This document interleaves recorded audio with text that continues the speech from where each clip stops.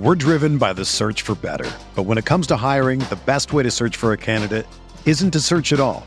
Don't search, match with Indeed. Indeed is your matching and hiring platform with over 350 million global monthly visitors, according to Indeed data, and a matching engine that helps you find quality candidates fast. Ditch the busy work. Use Indeed for scheduling, screening, and messaging so you can connect with candidates faster. Leveraging over 140 million qualifications and preferences every day, Indeed's matching engine is constantly learning from your preferences, so the more you use Indeed, the better it gets. Join more than 3.5 million businesses worldwide that use Indeed to hire great talent fast. And listeners of this show will get a $75 sponsored job credit to get your jobs more visibility at Indeed.com/Blue Wire. Just go to Indeed.com/Blue Wire right now and support our show by saying that you heard about Indeed on this podcast. That's Indeed.com/Blue Wire. Terms and conditions apply. Need to hire? You need Indeed. You ready? Showtime. On May 3rd, summer starts with The Fall Guy. Let's do it later. Let's drink a spicy margarita. Make some bad decisions. Yes!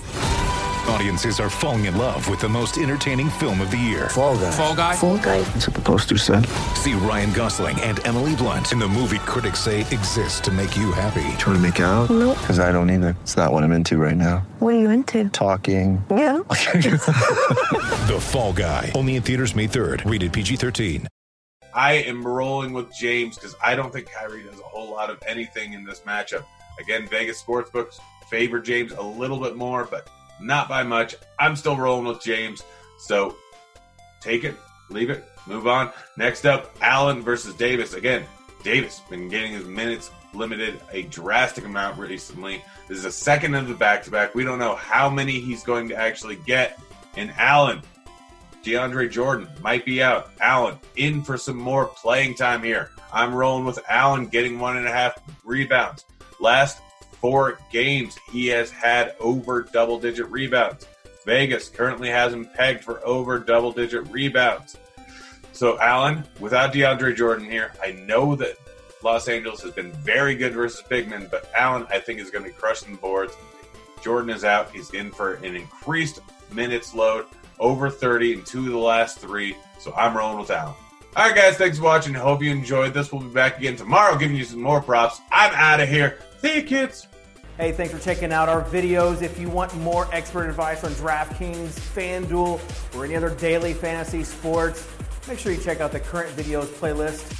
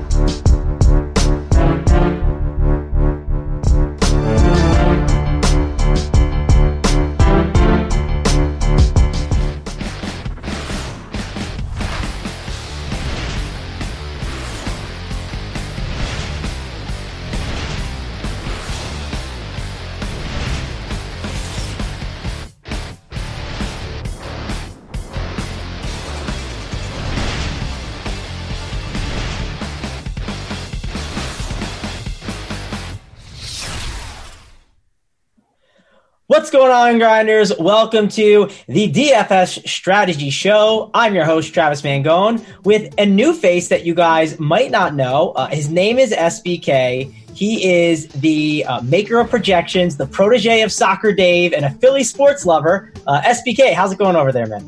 It's going good, man. It's nice to be on my first live show. I've kind of dabbled little bit between podcast and Morning Grind. I was on with Stevie and Noto about a year ago. We ran that one for a little while and did some premium shows back in the day. So it's not my first cup of coffee, but definitely my first live show. So looking forward to it. Yeah, excited to dive in and break down the stuff with you today. How about this? Before we kind of dive in, talk about like what you do here at Roto-Grinders, right? You're on the projections team, and projections are awesome, right? They're some of the best things in the business. And talk about the RG projections and what you guys are doing all day. Yeah, so I'm just one member of a team. So we have a handful of guys that contribute there. But yeah, a big part of my role is doing the initial projection edits. And I also kind of monitor them throughout the day. I manage our alerts team, news, so that definitely keeps me busy throughout the day for sure. Yeah, no doubt. I'm sure you're very busy getting those projections ready for the people here that are subscribed over here on Roto-Grinders. We do have a couple things I want to talk about before we dive in and talk about the slate. First thing up, if you guys hit that like and subscribe, we would really appreciate it. If we get 20 likes here, you know what we get? We get 200 likes. My bad. 200 likes. If we get 200 likes, we get Blender's premium tutorial. That is a Roto Academy course, which he will break down his entire lineup building process and show you kind of what he's doing. And, if you live in the, daily fantasy sports in 2020, you know that, building multiple entry lineups is important. It's a great way to win a ton of life-changing money. So Blender will help you out with that. If you could give us 200 likes, we really, really, really appreciate that, and we will reward you with a nice free video. Also, we got a Sharp Side streak contest going on over here, guys. If you get 5 or more streaks in a row, you end up getting some FanDuel credit over here on the Sharp Side app. If you get 10, then you get like $20 of credit, and it keeps going up all the way to 30 as a streak. So all you have to do is go on the Sharp Side app and hit the lock button on a minus 143 bet or less, and you can start swiping and start collecting some free money. Last thing up, we got to talk about the Roto-Grinders badge promotion that we got going on over here. If you haven't started doing that, put the Roto-Grinders badge on your FanDuel or DraftKings, whatever site you play's logo. Put that on there, and you can get some opportunities to win some premium and whatnot. But we got Swaganometry is one of our guys who just joined in, Beamers Boys, and this guy's name is Brandon Bragland. Thank you guys for joining and jumping in on the Roto-Grinders badge. SPK, what do you think about all that stuff? Free money and free opportunity to get some premium? How's that sound? Yeah, dude. I mean, how can you complain with that? The Sharp Side promo has been awesome, and hopefully we can both get our streaks going here today too. Yeah, man, we'll talk about that as we dive in. And let's dive in. Let's kind of talk about this slate. Again, it's a 3-game slate. We have a lot of time to kill, and I'm excited to talk about it because there's a lot of good strategy to go along the way. We're going to start off talking about this Wizards-Cavs game because a lot of the other games, they got tons of stars and there's tons of different stuff to talk about. But this is a game that it has a high total and some interesting players. So, SPK, what's your first look on this game? So, yeah, I mean, we'll definitely see some offense. These two teams are the worst two teams in defensive efficiency so far this season, which kind of explains the total. You don't generally see Cleveland with this type of implied total. If you watched their game against the Knicks on Martin Luther King Day, they could not hit broadside of a barn. They were awful offensively, but they're in a much better spot to kind of turn that around here. Washington is coming off an overtime game they played last night in Miami, had to travel to Cleveland today. They are also on their third game in 4 nights. So that for that reason, I'm kind of a little bit wary of heavily investing in Bradley Beal. He played his most minutes since Christmas last night. So I could potentially see them kind of easing up on him a little bit. But regardless, it's a great game to target. Davis Bertans is we've started to see his minutes rise a little bit. Coming off his injury, he was a little bit limited. We kind of saw him in the mid-20s. I believe he played 32 last night. He did see 5 minutes in overtime, so that's a little bit inflated. But given his price and just the role that he has right now, he's still a little bit too cheap. I think he's viable in all formats.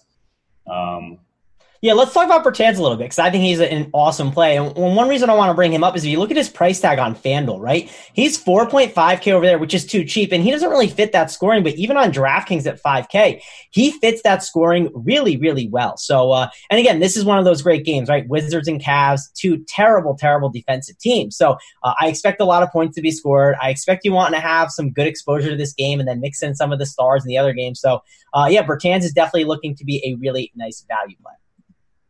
Yeah, for sure. There's a couple other value options here. I don't think any of them are terribly safe. Thomas Bryant is a guy who I think people kind of thought when he came back that we'd start to see Ian Mahinmi play a little bit less. That hasn't really materialized yet.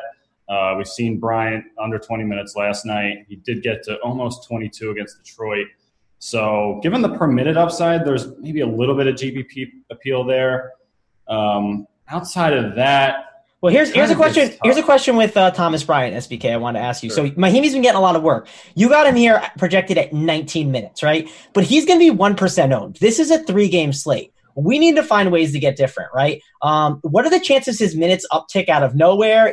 What's the reason why he's not really getting that run, you think? Well, I mean, Mahinmi's been pretty solid. They've kind of shut down or, kind of been better against center since he's been more of a part of that front court. Given how many minutes he played last night, and again, this is a third game in 4 nights, I could see Bryant getting into the low 20s. It's just kind of something, you're gambling on a little bit. There's not a whole ton of safety there. Yeah, and Scott Brooks, he's the type of guy, he's playing all his different guys' minutes, and if someone's playing better, he's going to give them longer runs. So at 1% over ownership over here on RotoGrinders, I get it. The point per dollar is not the greatest at 4.2, but might be a guy worth taking a shot on a little bit, looking at his salary at 4.7. Again, this is a 3-game slate, right? You got to be different. You have to find some type of ways. You just can't play all the chalk and win all the money. In cash games, maybe, but not in the large field tournaments. That's going to be a little bit tough. You got to find a differentiation play. Let's talk about Bradley Beal again, because he's a great guy that you mentioned, and we talked about his minutes and it being a 3 and 4 nights. We have him projected at 40% ownership. How are you going to approach him in tournaments? I think he's a guy, in your optimal lineup, I think he pops a ton. He's a guy you're going to look at 7.7K. But at that 40% ownership, how would you be approaching him in large field GPPs? So I think you kind of nailed it. I do think he's going to be popular. I think the price kind of keeps him in that cash game realm. But I think, again, the reasons I said earlier with this being last night being the most minutes he's played in a game since Christmas or before Christmas, I think 23rd, he played 38 minutes. But given that, there's definitely a chance they could limit him a bit. You can see there we have him projected for 32 minutes, which is a little conservative based on what he saw last night. But I don't think there's any guarantee that he is pushed that hard again here. So in tournaments, I am a single entry GPP player, so I think I will not have Bradley Beal exposure in my one lineup. It kind of depends on construction a little bit, and there's not a ton at the shooting guard spot that's really attractive to pivot to, which is another reason why I think we have him at that projected ownership. So for me, I'm going to try to find a way to not roster him. There's a couple studs that we'll get to in the later 2 games that are priorities for me. So he's not someone I'm trying to jam in. If he ends up there out of need because of the weakness of shooting guard, I'm fine with it. But he's definitely not a priority play for me. Yeah, I'm totally with you on that. I do think he's a great, cash game play. The tournaments, it could get a little dicier. And with that ownership, I think there's reasons to maybe take some pivots off. Again, though, like you talked about, the shooting guard position, there's not the greatest pivots. And maybe if we get CJ McCollum in, that could be kind of interesting. We'll have to see what his ownership ends up and see if we get that news in time. If we do get the news, we'll break it down for you guys in real time. We got people in the chat. We got Yisman talking about his streak he has going on. He's at a streak of 4 after Colin, so he's 1 streak away. So good luck with whatever streak that you ride with tonight, Yisman, or if you wait till tomorrow to make sure you lock that thing in. Good luck.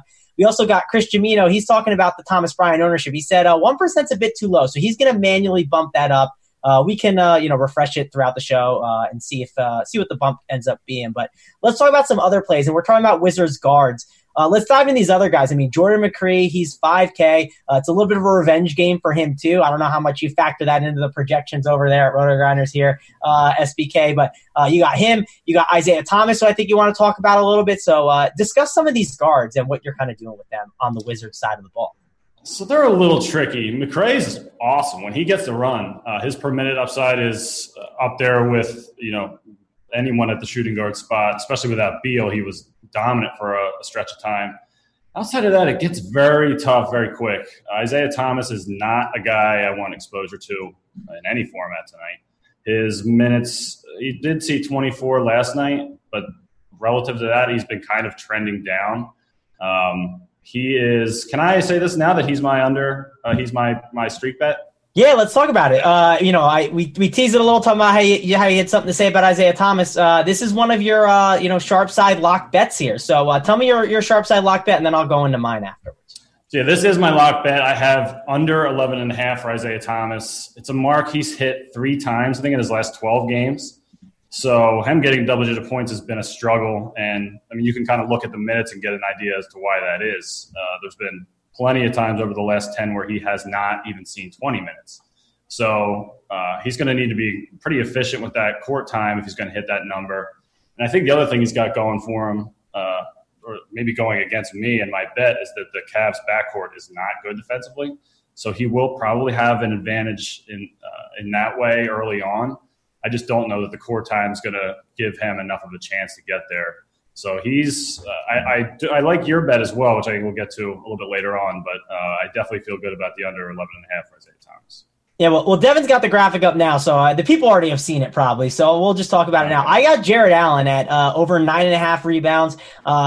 Bet that one earlier in the day, and you and I were talking when we got on air. You said, actually, I got the good closing line value, right? It's at 10.5 rebounds now. I got it the 9.5, which is great. The projections seem to have him at like around 12-ish rebounds. And the reason why is, Jared Allen, he's like the only big man in town right now. And we'll kind of break that down once we get, deeper into the slate. But that is my lock bet. I love Jared Allen in this spot, despite it being the Lakers, right? You'd think that's not the easiest match to rebound against, but he's the only show in town. That's kind of the reasoning. And player props aren't that efficient, in my opinion. And they're just not calculating for what's going on in that situation. But Let's dive in and keep talking about these guards. You talked about Isaiah Thomas. Sounds like a guy that we're going to X out of our player pool. I'm not looking at him too much. I think Yahoo, he had an interesting price, I believe it was. I was looking at some of the RG optimals and whatnot, and he does have a cheap enough price tag where you can consider it. But I don't know how much I'm going to get of him. Jordan McCree, we talked about him a little. He has that 50-point upside here, and this is the perfect game environment for him. What are you kind of doing with him here? I do like it as a GPP target, especially given the 3 and 4, 3 games and 4 nights for Washington. I could see if they do ease up on Beal at all, you would think that McCree will be the winner there. He's one of the best creators on the ball that they have. So if Beal's minutes are limited in any way, it would stand to reason that McCree is a winner. So if he was a little bit cheaper, I think I'd be even more interested. He's still his price has come down from when he was dominating without Beal, but it's still not maybe at a level that represents his current role. So there is if you're rolling out multiple GPP lineups, I think he's perfectly fine to have in the pool and probably wise to include in there. Single entry, I don't think he'll make the cut. If he's a last guy in, I'd be perfectly fine with that given the ceiling, but not a guy that I'm trying to jam in there. Yep, I'm with you on that. By the way, we got Dan Bach in the chat, and he's saying, here's an expert tip for you guys. Any game that's minus 140 on the sharp side streak, if it counts, if you like Cleveland, just take the money line instead. You don't have to lay that too. Just take the money line, and it still counts as the same thing for the streak contest. So that's some good stuff from the boss man, Dan Bach. Appreciate that, helping the people out win some, good old money. Let's talk about these. Oh my goodness! We got soccer. Look at this guy right here. I am so proud of you right now. We got to put a lock on this door. So right now, we didn't lock on this door. Right now. All that time we've been training, and I was in the gym. I missed the opening. How was it? Was it good? It was good. We've been rolling so far. Right. You kind of ruined it. That camera. Okay. Camera. I appreciate so Dave. I appreciate Monkey Knife Fight promo code Grinders gets you $50 off. You know that? I know that. Yeah. All right. How about you make your way out of here? Pockets on Swole. Post workout. Yeah. SBK. Get them on Swole. Byron Keys on Twitter. Hit them up. We got to get security in here. We got to get locks on these doors. Yeah, that's a problem. Can't have that happen. That may have been the best photo or video bomb since Becky back in the day at the RG party. But Soccer Dave jumping in to say hi, even though his Titans are out of the Super Bowl. Glad we don't have to deal with him being so irritating in Nashville in a couple of weeks. But let's dive in and talk about this Cleveland value, because I think there's a lot to like here with these guys, right? And it's because of the matchup. It's not that I like Chetty Osman. It's not like I like Darius Garland or Colin Sexton. It's just I love the matchup here. So which one kind of sticks out to you as the best value? So I think it's somewhat site dependent. Garland is 4.7, I believe, on FanDuel. If he's 5.5 on DraftKings, and given that Sexton and him are fairly close in salary on DraftKings, I'll go Sexton 100 times out of 100 over there. I think the decision is a little bit tougher on FanDuel, especially given that you have the roster 2 point guards. So I think Garland is a better play on FanDuel. I'll definitely have more exposure to Sexton on DraftKings, but Sexton on FanDuel is also a fine target at 6K. So both these guards, I think, offer value over there. I think Garland is someone I'll probably avoid on DraftKings, though. Yeah, one thing I really like about Sexton, if you're in the lineup HQ right here, you can click on his name. I had it clicked. You pull up his game log, SBK, and you slide on over.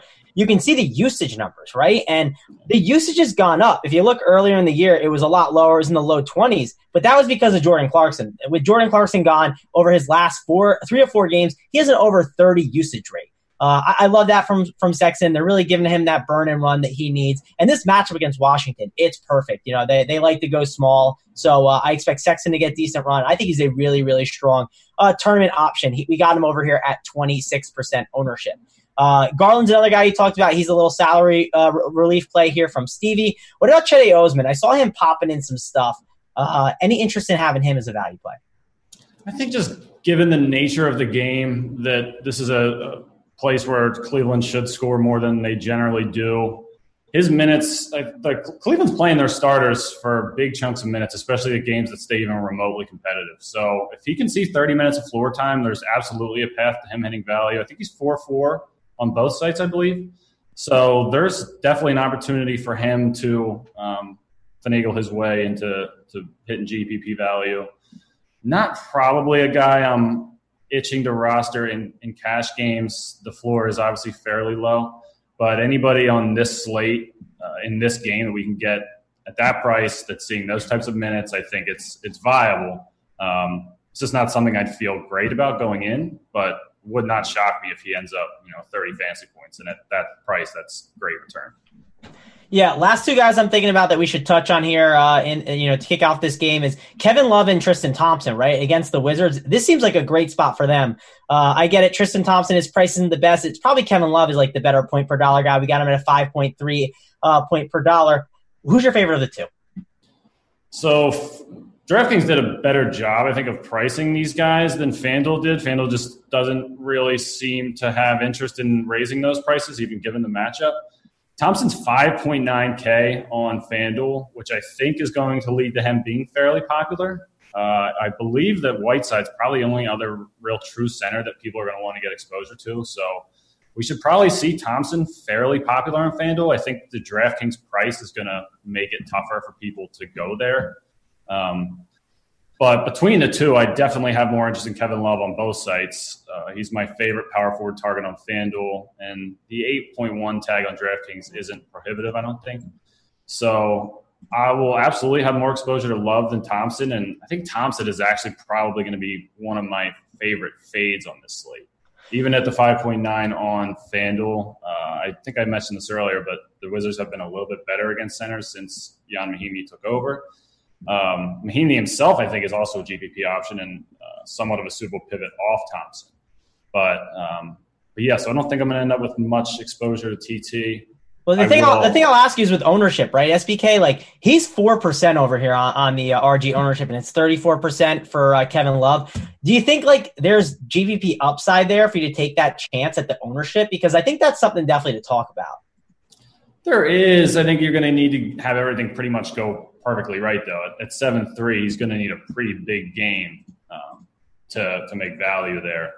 So, I mean, just especially we haven't gotten to touch on the studs in the later games yet, but given that they are more of a priority for me, I don't see myself spending that type of cap on Tristan Thompson, especially that given even the 5.9 tag on FanDuel, I'm not too excited to play him. So I get what you're saying. I think it does make sense. But for me personally, that's not an avenue I'm going to take. Yeah, and one reason I mentioned that is because his ownership, right, 4%. Reason why is going to be just to kind of give people like the quick overview of the slate. Jared Allen and Hassan Whiteside are two of like the chalkier options on the entire day. If you look at lineup HQ, they're going to take up a lot of ownership. I think they're going to be like the cash game building blocks. You got Allen at 53%. You got Whiteside at 42%. So a guy like Tristan Thompson, all those centers, like just basically any center is naturally going to go under owned. So that's kind of the reason for Tristan Thompson having that really low ownership. And you can roster Kevin Love at that power forward position. Guys, before we kind of dive in and talk about these studs and some of the better players, please hit the like and subscribe for us. We really, really appreciate that. We need 200 likes. We get 200. You get Blender's Roto Academy course that teaches you how to do a little MME builds, shows you his process and strategy that he goes through every single day.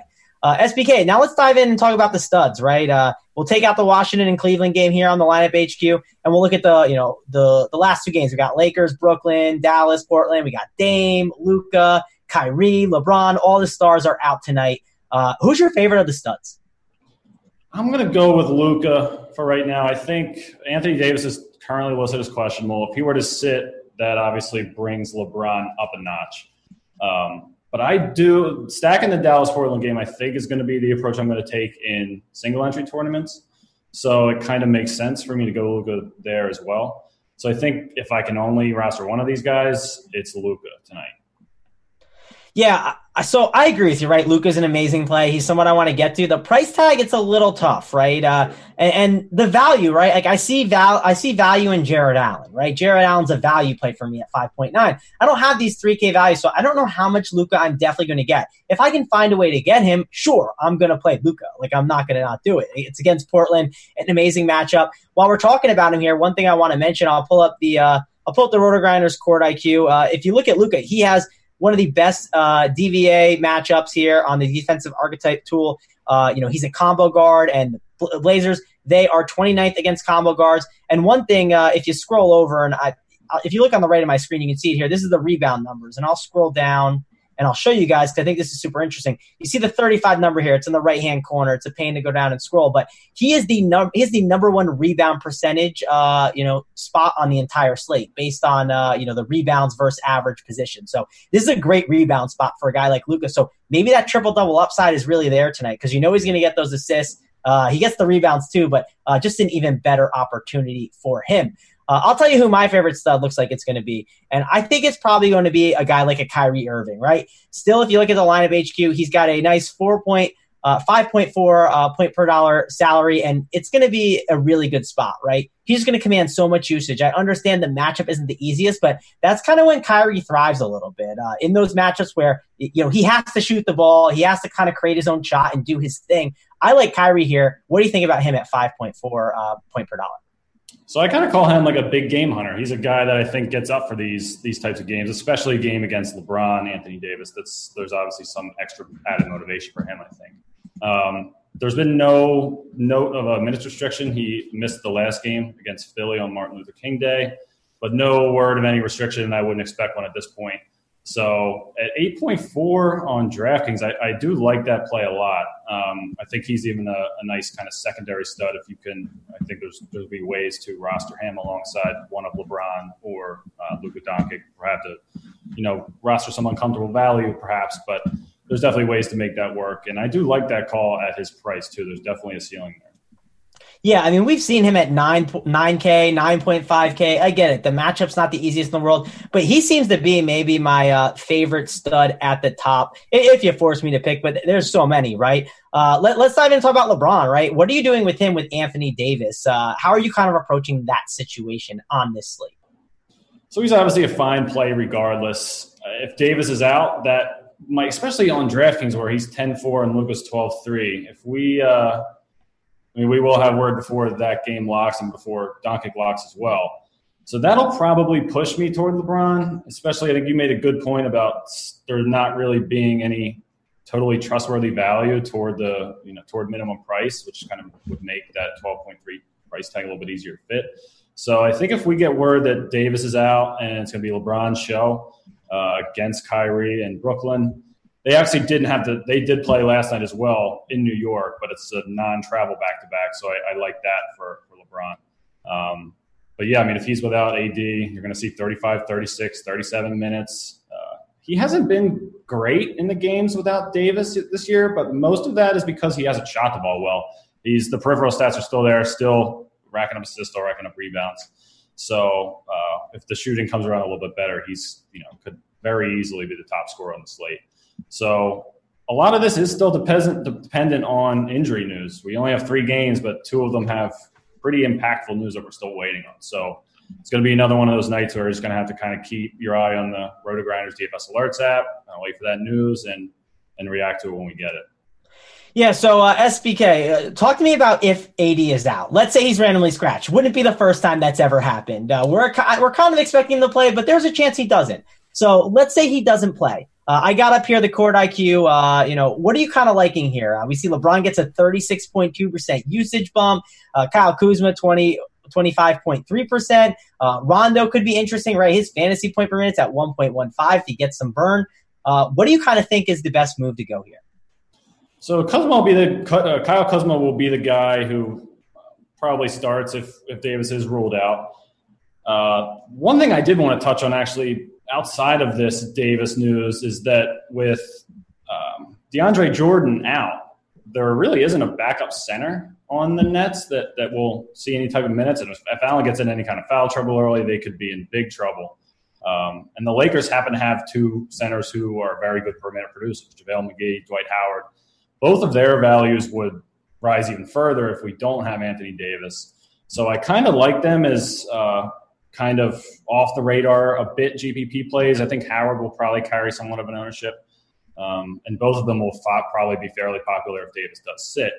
But given the lack of depth in the front court for Brooklyn, this could absolutely be a spot where, if given the opportunity, one of them smashes. So I think that's interesting. Rondo, the court IQ numbers certainly look good. He's kind of a guy where you don't really know where the minutes are going to go. They're going to be around 20. If he gets you to 22, 23 without Davis, there's absolutely a path to him being valuable and being one of the better value guards. So those, I think the 2 centers, Rondo and Kuzma, all become viable. And even a guy like Danny Green, once in a blue moon, he will give you that 30, 35-point outing when he's shooting 6 of 10 from 3-point range, racks up a couple blocks and steals. So he has those games, and those are kind of the games that you kind of need if you're going to be at the top of the GPP on a night like tonight. So I don't mind looking in that direction either. Yeah, one thing I wanted to mention too with, again, this, I love looking at the defense versus archetype tool here on Roto-Grinders. Rajon Rondo actually pops in some spots, right? In this situation, just in this matchup, even if AD plays, he sees a 16.46% usage bump, which again, if Rondo's getting usage, I want some Rondo. So he seems like a good tournament play. His shots go up 28.22%. The 3 points goes up. We know Rondo's not chucking a ton of them. And even the assists go up at 8%. So yeah, I think there's some opportunity for Rondo to maybe have that type of upside game. So yeah, that's something I definitely looked at here, looking at this defensive archetype tool that I think was worth talking about. One thing you mentioned too with JaVale McGee and Dwight Howard, let's say that they end up becoming, chalkier options. I don't know how the ownership will shake up, but we already have like Allen and Whiteside being taken up by a ton of roster spots. So what's going to happen is either guys like Allen and guys like Whiteside, one of those two, or both, probably just one of them, will become a lesser-owned play, and then one of those Lakers will shoot up. So there's opportunity to really leverage in GPPs. I think what will happen is people will play Allen and they'll play McGee, and then I think Howard and Whiteside would be the more under-owned options, I guess you could say. What do you think about that? I agree on that 100%. Yeah, I think you said it perfectly. Yeah, all right, let's dive back in. Let's talk about, we talked about this Lakers situation. I think you broke it down really well. Let's shift over to another star. Let's shift over to Damian Lillard. Daladane, he went off the other night. It was an awesome, awesome game. Loved watching it. And I'm expecting his usage, I think it's like 33%. It was the last game. I'm expecting it to still be in that same ballpark. And we obviously need the CJ McCollum news. So talk about Damian Lillard, how you want to approach him at that 9.9K price tag with and without CJ McCollum.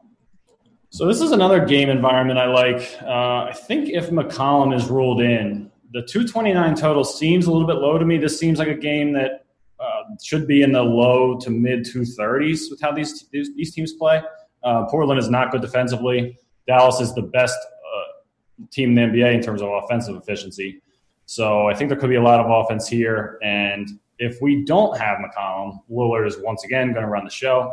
He'll be a great target. Even in the game between these two teams on Friday night, McCollum left pretty early, so we didn't see a ton of him. And this game still went over. I think it ended up landing in the mid-230s, maybe the high 230s.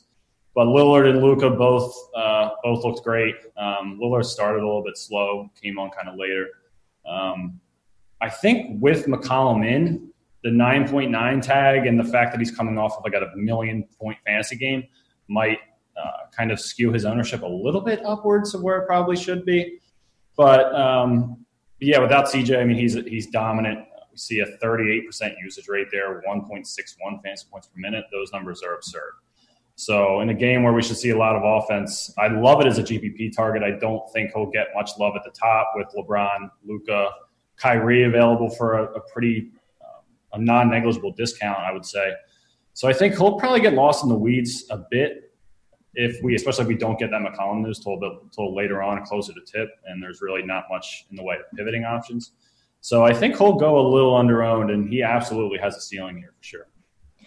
Yeah, real quick, guys, we're only at 56 likes over here on YouTube. We got to get to 200. If we get to 200, we get to see Blender's, Roto Academy course, which breaks down multi-entry. So, guys, please hit that like now for us. We got to get it by the end of the show, and this show ends at 6:20. It's in 30 minutes, and I'm just going to keep saying it until we get it, guys, because I want to give you some free stuff. So, just do it now. That way we can keep diving in and talking about the slate. I do want to touch on this, situation a little bit. Hassan Whiteside, right? And one reason why he's really chalky. The usage 19% is whatever, but the fantasy point per minute, right? 1.27, and all of the stocks he can get, all of the rebounds. I'm not that worried about, Dallas on the rebounding end.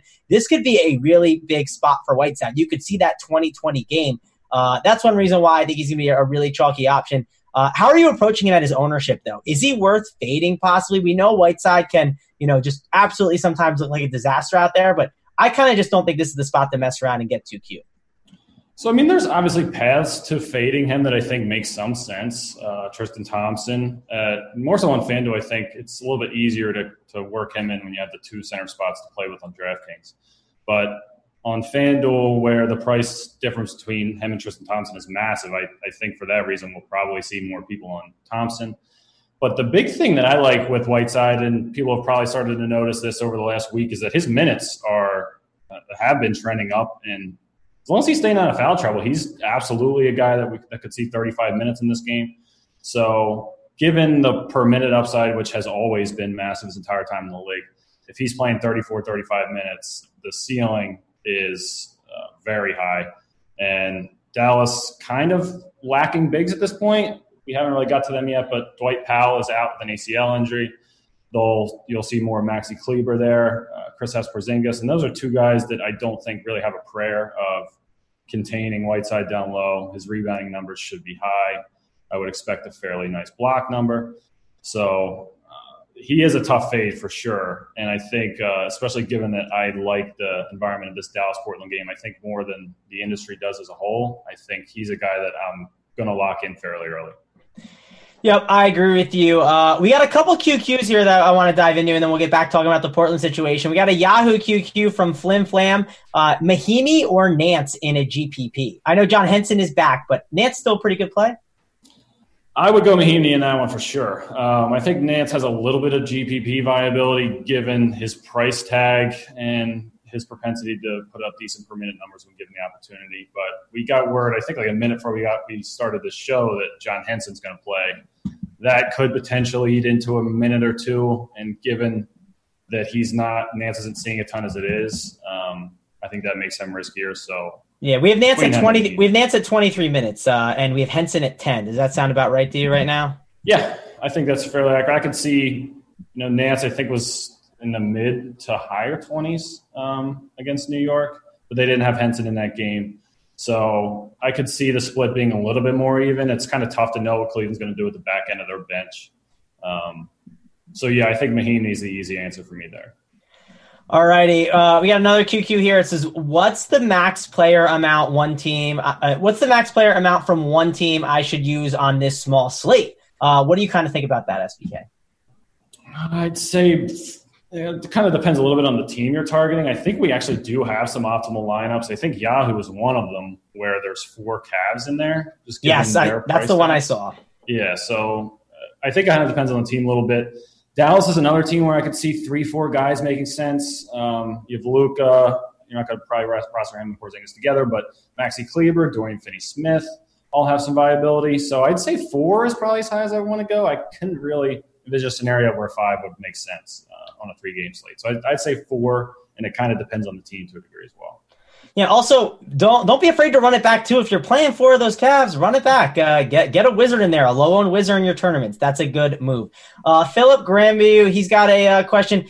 Is Wilson Chandler contrarian play on DK? What's your thoughts on that? Let's see what the projection's saying. What you got to say. So he's contrarian, that's for sure. I just don't think it's an area we need to go. I don't think his per minute numbers are going to rise much given the lack of depth in the front court. They may play a little smaller. I would be surprised if he saw upwards of like 22, 23 minutes. And just given he's maybe a 0.65, 0.7 fantasy points per minute guy. So given that, he's contrarian. That part is definitely correct, but not a player I'd really want to have in my builds tonight. Yeah, I'm with you. I was watching Blender do the early morning show at 11 a.m. and he was, he X outs all his guys and then he puts in the guys that he likes. And like, I wouldn't be putting Wilson Chandler back in. That's just me though. I don't think that would fit for me. I'd find a different contrarian play. Guys, again, hit that like for us. We'll do some questions towards the end of the show. We're going to keep diving in, but hit that like for us. We got to get to 200 and then we'll kind of diving into the QQs more, but we got to talk about some of these situations. We haven't talked about Simons here. He's a cheap value that you can consider. Is the price too much now, right? We were paying $3.2K for him at one point. Now it's $4.5K. What do you think about him here as a value? He will not be in my builds. If McCollum's ruled out, that obviously changes things a bit, but we're going to have Trevor Ariza there now. It's kind of he's one of the kind of tougher guys to figure out on this slate, Ariza, given that we don't really know what the minutes are going to look like. We do know that he's going to start.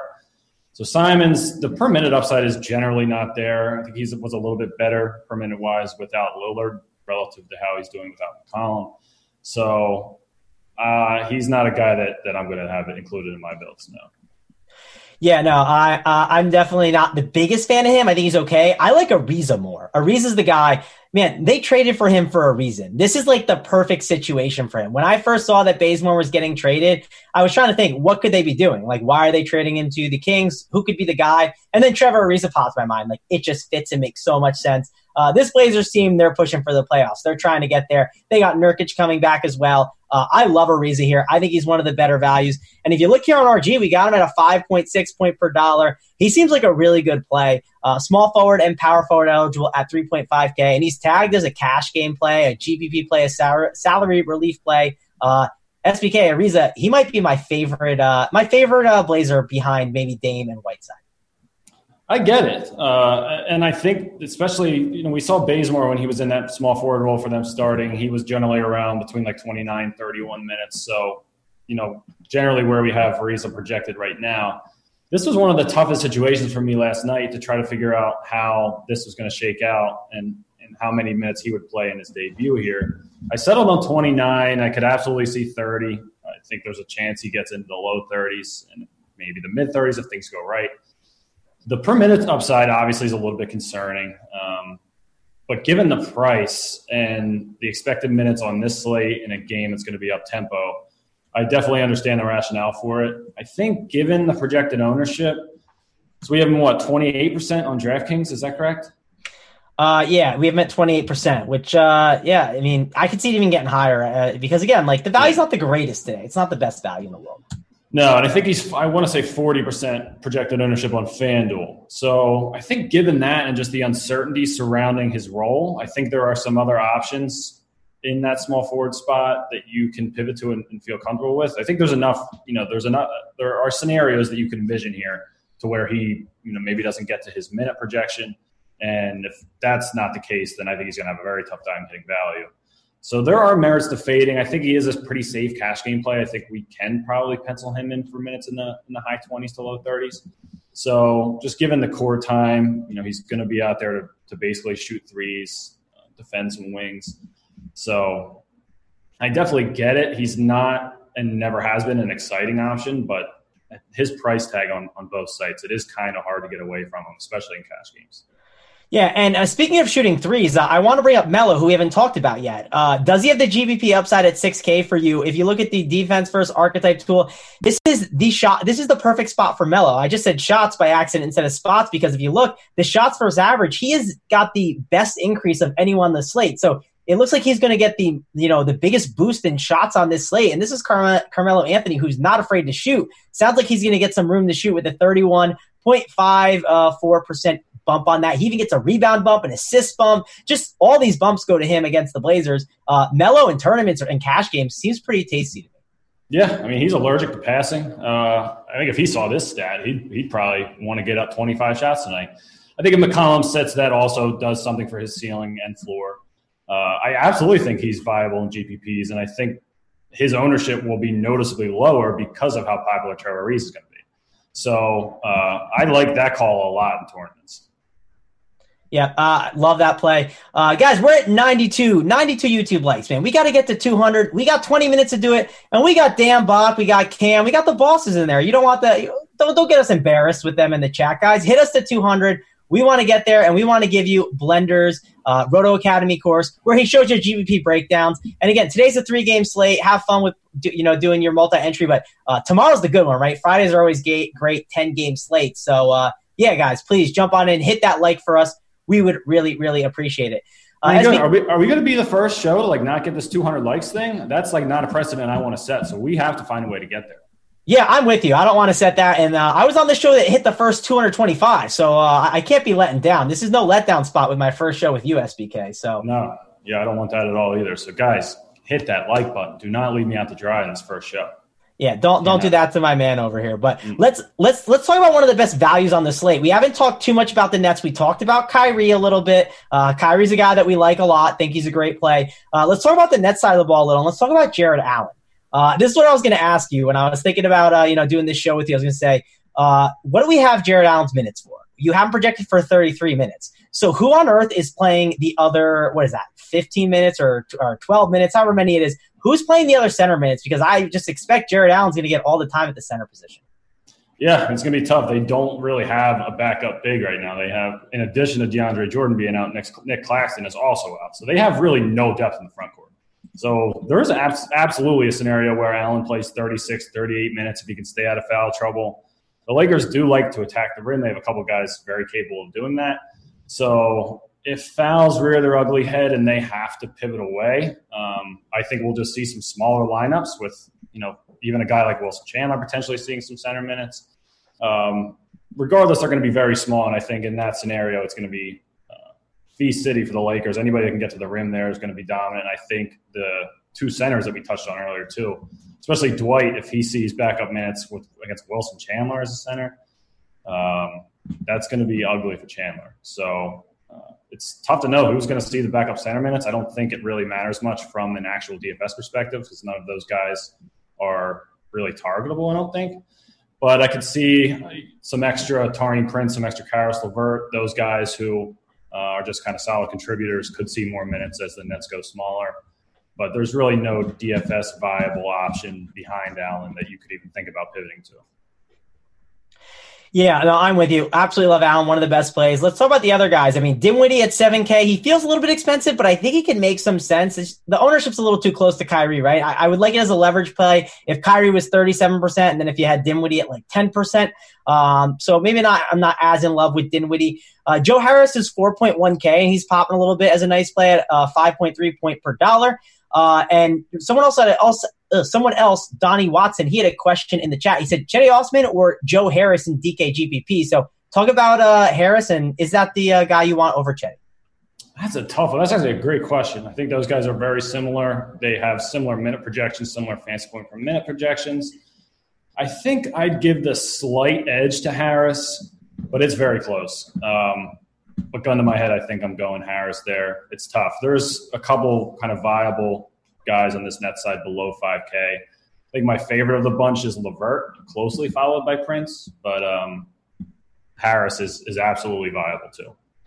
Yeah, the one thing I worry about, and I talk about this a lot when I'm, rostering players, how many nets are too many nets? Because they're playing the Lakers. The Lakers are not a fun matchup. It's a very difficult one. And Kyrie and Allen, they're two I definitely want to get exposure to. So, I guess if you're building your multi-entry, like, is 4 nets too much? 3? Because, again, Lakers is not an easy matchup to deal with. Like, I love these values, and Prince, he's fine too. Think he's a good play. You can mix and match. Harris, even LeVert. Like, all these nets are worth, mixing and match throughout your lineups. But I kind of get a little worried maybe putting 4 nets in my lineup. I think it's a valid concern. The Lakers are third in defensive efficiency on the season. They have several capable bigs who are viable rim protectors. They're not a pushover by any means. I think 3 is probably as high as I would want to go. I think Jarrett Allen, we know he's going to be popular, and for good reason. We've kind of discussed why they have no front court depth. So I think he's a guy really, regardless of what you're trying to shoot for with the build, is viable. Kyrie, Dinwiddie, you're not going to play them together, obviously. So one of them, I think, is viable. And then those kind of value options where we have Harris, Prince, LeVert. I don't think I'd want to roster any of those 2 guys together necessarily. I think one thing that's important with the value here is to try to not roster guys together that sort of see value from one another in certain stat categories. So I think that's obviously always an important thing to consider when you're rostering multiple players on the same team. You don't necessarily want them cannibalizing each other's stats. So I think 3 would be the most I'd be comfortable with on this side. But in my single entry build as it stands now, I think I just have 1. I think it's just Jarrett Allen. So I'm not totally we got big news, SBK. I was going to show something on the lineup builder, but this is big. JaVale McGee is out tonight with flu-like symptoms. Would expect Dwight Howard to start. So, yeah, that's really interesting. And, I'm assuming AD is going to play because of that. He might force himself to play a little bit, but things have changed. How does this kind of shake things up for you? Maybe we can pull up I'll pull up the court IQ and kind of take JaVale McGee off the court instead of Anthony Davis. We'll do that. Okay. I'm going to I might be able to kind of do some real-time projection edits and kind of know, where we're going with the minutes here. I don't think we're going to move up on LeBron at all, 35. Davis kind of to be determined. If they say he's not on the minutes limit, I think we'll probably come up to 32 or 33. We have him at 31 right now. They've been monitoring his minutes a bit. Dwight Howard is going to be the big question mark. If he starts, I think a 26-minute projection isn't crazy. I think we'll probably be closer to maybe 24, 25. Kuzma probably gets a 1-minute bump. We have him at 27. I could see him going to 28. Rondo's even a guy. We have him at 19. I could see up at 20, 21. They don't really have much in the way of front court depth behind Howard in terms of centers. They haven't really needed it at all. So we could see Jared Dudley maybe work his way in. I haven't really looked at him at all today, so I don't fully know what the situation with him is. He's not a guy we projected to be in the rotation with McGee in there. So yeah, you got nothing on Dudley in here unless I've maxed out. I don't know. Probably not generally a rotation piece with both those guys, with them healthy pretty much. If we see LeBron or Davis sit, he'd probably slot in there at a 10-minute projection, something like that. But yeah, I think Dwight Howard's a big winner here, and I think that might reshape the center projected ownership a decent bit. Given that I think going cheap at center is probably going to be the play now. I think that's going to dip Whiteside's ownership, I think, as you alluded to earlier. So yeah, I think that kind of changes. Go ahead. Yeah, no, that's 100% going to change like Whiteside's ownership. Not saying he's going to just go under-owned by any means now, but that's something to look at in your GPPs for certain. So have to like that. Any other guys? I did the court IQ. I have it up on my screen. This is just with JaVale off. We see. Let's see what the bumps are. Right, the bumps and. That's not the greatest. Horton Tucker, I don't think that's anything. You see LeBron and Davis, they get some usage bumps at 2.3% and 2.8%, and then no one else really gets huge bumps. Kuzma, right? Kuzma maybe could get a little bit more burn, I guess you could say. And with Anthony Davis kind of not feeling the best, if the Lakers are leading, right, they're not going to, just lean on Anthony Davis to do a ton. They might just kind of, put him on the bench earlier and give Kuzma some more runs. So that could help him as well, I would believe, right? Yeah, one thing I think we should note is that we only had McGee projected for 16 minutes. So there's not a ton of extra playing time left to go around. I think a couple of those minutes, at least 3 or 4, potentially 5, are going to Dwight Howard. And then after that, it's pretty much just bumping a guy up by a minute or two. There's no real clear way that they'll divide those minutes up among the bench guys. So I don't think, just strictly from a minutes, where are they going? There's not a ton of them to be allotted. So I don't think this changes a ton. It certainly does make Dwight Howard and Kyle Kuzma a little bit more attractive, mainly Howard. But I just wanted to note that we only had him projected for 16 minutes. So as excited as we were about that news and what it might mean, it's not maybe as impactful as we might have made it sound initially. Yep, agree with you on that. Guys, listen up. We got 134 likes. That is 66 short of 200. You have 10 minutes to get this done. 10 minutes not to embarrass us. 10 minutes to get Blender's awesome show that shows the GVP exposures, how he does his process, which is a great tool. You're going to get that for free all day tomorrow. So guys, please don't embarrass us. We're only at 134 likes. We got to get this done. So jump on in, hit that like button now. And, I'm going to keep saying it till we get it towards the end of the show. So, yeah, let's dive in. We haven't talked enough about the Mavs, right? I saw someone in chat saying these guys haven't mentioned THJ yet. We'll talk about it. We'll talk about Porzingis. We said Luka, an amazing play. We get it. We know he's one of the best players on the slate. Not much to say. How about the other Mavs, right? How are you approaching these guys on this slate? Because if you look at these Mavericks, Porzingis being back, it's going to eat into some production. But now Powell went down, so Maxi Kleber has some nice minutes upgrade here. Hardaway Jr. is one of the better point per dollar. He actually is the best point per dollar over here. So at 4.7K, a guy who's also shooting guard and small forward eligible, so you have that guard and forward flexibility, can put him in many of your lineups. How do you think THJ is as a play? So I do think all four of those guys that you have there, Hardaway Jr., Finney-Smith, Kleber, and Doncic are all more than viable. Maxey obviously gets a pretty sizable bump with Dwight Powell out. Powell was playing about 30 minutes a night, even with Porzingis in the fold. So Kleber, who was already seeing generally 22, 24, 25 minutes, even in that scenario with them healthy in the front court, he probably gets closer to 30 here and is counted on a little bit more down low. He's a pretty good shooter. I know he's great from the foul line. He can shoot the three. So given that he offers some rebounding upside, there's a little bit in the block steals. You might get something there. So at his price, he's one of my favorite value targets. I don't think that the Mavs will need to play a center with Whiteside off the floor. So I think we may see times where both these teams go a little bit smaller, and which is another reason why I think this game gets into the 230s. So Finney-Smith is a guy who I think they're going to be counting on quite a bit without Powell there. I think Luka is going to miss the roll man a little bit. I think that could potentially dock his assist numbers slightly. I don't think it's a total that we might really notice.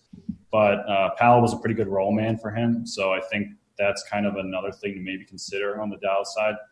But Hardaway Jr., absolutely viable. If he's playing 30 minutes, he's has always been pretty much reliant on points. If his shot's falling at that price, it's not tough. And Dave has walked in again. How you feeling? I don't know why we need him in here. This is your first Grinders Live. You're always doing the projections. Here. There you go. There you go. Flavored water? Big boy is so...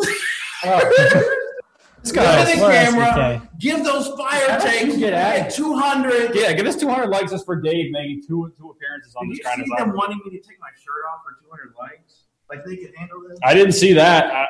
I think if we get 200 likes, we should not have to see you with your shirt off. It's not a pretty sight. I work with the guy. It's not. You do not want to see that.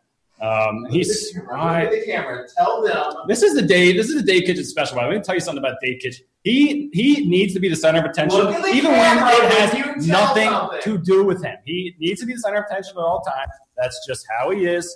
He just can't get over himself. If this is a situation that does not even remotely involve him, then what does he do?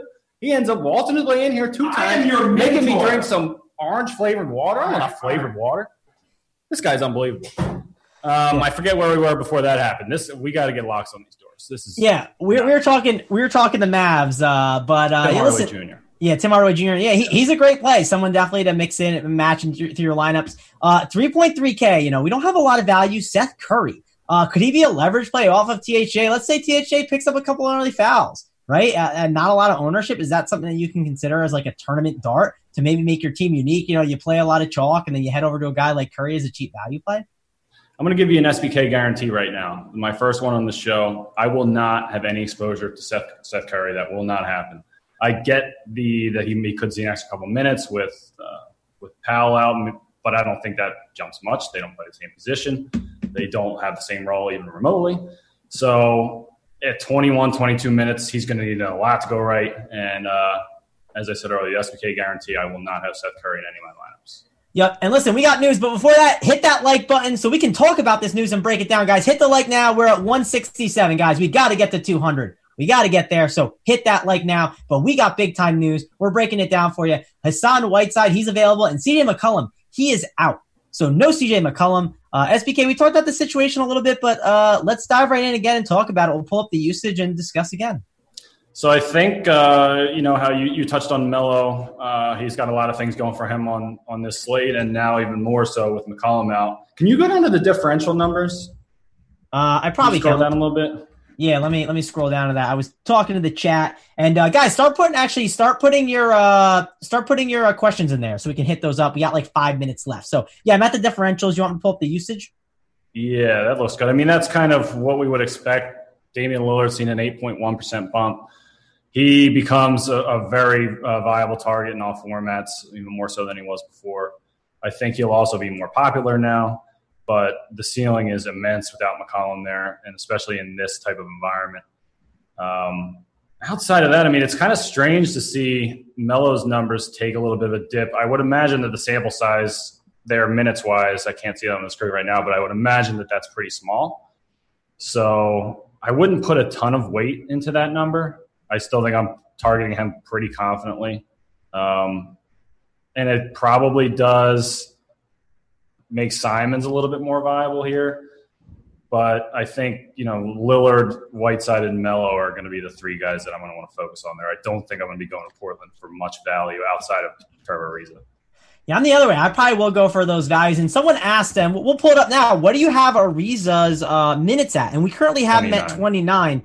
I'm assuming you guys already have him. You have CJ not in there. So is anything really going to change with the projection? Sometimes like sites and even you guys, you're not as aggressive based on the situation. You'll move some stuff up. Is there anything that you'll move now, or you just have this situated for CJ being out? So we still do have McCollum in there. That should be touched up in a minute. I would assume that Simons probably goes to closer to 30. We'll see a little bit more from Gary Trent, who posted a big game the other night. I think that might have been that Dallas game. I forget exactly where that game was, but I know he had like 40-something fantasy points. Yeah, it was on his birthday. It was the birthday game, the whole narrative. It was on the first start. Yeah, it was Dallas. Or no, it wasn't Dallas. It was OKC. He was 3K, played 36 minutes. Yeah, the night after. I don't think I'll be going there. But yeah, I mean, obviously a lot of playing time to be divvied up there. He's projected for 35 minutes. It was a little bit conservative given that he was questionable. I usually have him at 36 or 37 minutes. So not much is going to change at the top. Whiteside, Melo, we could see Lillard go up to 38, but other than that, and he's played over 40 in some games where they haven't had McCollum. So you'll see bumps to Trent, you'll see bumps to Simons. But again, I'm not terribly enthralled with rostering either of those guys. I certainly get the ceiling that could come with both of those guys, but I don't know. They're just I think the projected ownership is going to rise certainly on those two. So they're not as sneaky at this point, especially on a site like FanDuel that locks at main lock. We already have this news, so that kind of takes any surprise out there. So, yeah, I don't know. It'll be mostly the high-end option guys on Portland for me. All right, we're going to dive into some QQs. We got a couple minutes for it, and we're at 186 likes, guys. Only 14 more. Get this thing done. You get Blender's video. Do this now. You can get that free stuff that we'll be tweeting out on the RotoGrinders Twitter account. Now we're going to do some rapid-fire QQs, SBK. I'm landing on McCree or Bertans or Kleber or Hardaway. So these are the four. McCree, Bertans, Kleber, Hardaway. Who do you like better tonight of the four? Picking one of them? Yep, just one. I'm going to go Bertans. All right. Gary Trent and Simons, large field GPPs. It sounds like guys you want to be overweight on? No, not me personally. I get the thought process, but that's not where I'll be. Yeah, I think it depends on your construction, for sure. How many minutes we did the Ariza? How many minutes question? I will touch on that a little bit, though. I think 29 is I was somewhat conservative and knew that going in last night. I could certainly see 32 or 33 here, but this is his first game there. We do know he's going to start. We just don't know exactly what the role will look like, who's going to kind of come off the bench behind him and how much run they're willing to give him in the first game of the team. So I think there's an upside for 33, 34. 29 is a little conservative. So I just didn't want to be way overweight there in a situation we don't really know a ton about. Yeah, and we got Boban in a GPP. What's your take on Boban? Not crazy. I think it worked out pretty well in the showdown slate on Tuesday night. We just had one game. He's going to play some minutes. I'm pretty sure of that. It's just kind of a matter of how many. I think he saw 15 or 16 when Powell came out the other night and was pretty dominant in those minutes, as he always is from a per minutes perspective. So it's not the craziest thing. I think, especially with a guy like Dwight Howard becoming more popular now, that Boban might end up with 1 or 2% ownership. So there's certainly a path to that. And if he plays 20 minutes, I mean, we'd all be rostering him if we knew that going in. So if he gets a little bit more run, there's certainly a path to him being valuable. Yep, I agree with you on that. We're running out of time. We're going to close the show out here. We got to get 3 more likes. It's only 3. So hit 3 likes in the next minute or so as we close this out. SBK, give me one of your best plays of the slate, like a conviction play. Who's a guy that you want to be overweight on, a guy that you like a lot tonight? I'm going to go Colin Sexton. I think we kind of touched on him a little bit earlier. I think you said you would liked him a lot as well. But the usage has ticked up. I think you made a good point. Sans Clarkson with Exum playing more minutes there. Obviously, Exum is not the type of scorer, so they're relying more on Garland and Sexton, as they probably should, given the nature of that team. They're rebuilding. They want to see what they have in those 2 guys. And the atmosphere couldn't be any better. Washington's the worst. Washington and Cleveland, the 2 worst defensive teams in the NBA. So getting that and a guy that likes to shoot, can tack on a couple of assists here and there. Generally not too good in that category, but I think he's kind of the guy that I'm making a point in the mid-range to be pretty heavy on. Yep, I like that call. Mine is Trevor Ariza. Love Trevor Ariza in this spot. We talked about it, the minutes, everything. I just think he's the perfect guy for them to trade for. It fits their team very, very well. So that's going to be my guy that I like a ton. We got to get on out of here, though. It was great doing a show with you, SBK. Any final thoughts for the people? Did we get to 200? We did, 213. So we made it, man. We did it. We didn't disappoint, and I think it was a good first show for you. Yeah, I mean, it was fun. I'm certainly hoping to hop on more often. I would assume that I was probably looking in the wrong direction for the majority of this time. I get so locked in on looking at my screen and kind of what I want to be talking about that I forget that there's a camera on me. So I think that's the one thing that I can probably work on a little bit and hopefully get better after next time. So this is my rookie year. Looking to having a big sophomore performance when I come back. So, just getting my feet wet here and, hopefully it'll be a learning experience of sorts. Yep, we drafted you for your potential. We saw the ceiling in you, so we will we'll have you back for the next show. And hopefully I'm back with you. It was a good time doing the show. But we got to get on out of here. For me, Travis Mangone, and SBK, we're out of here.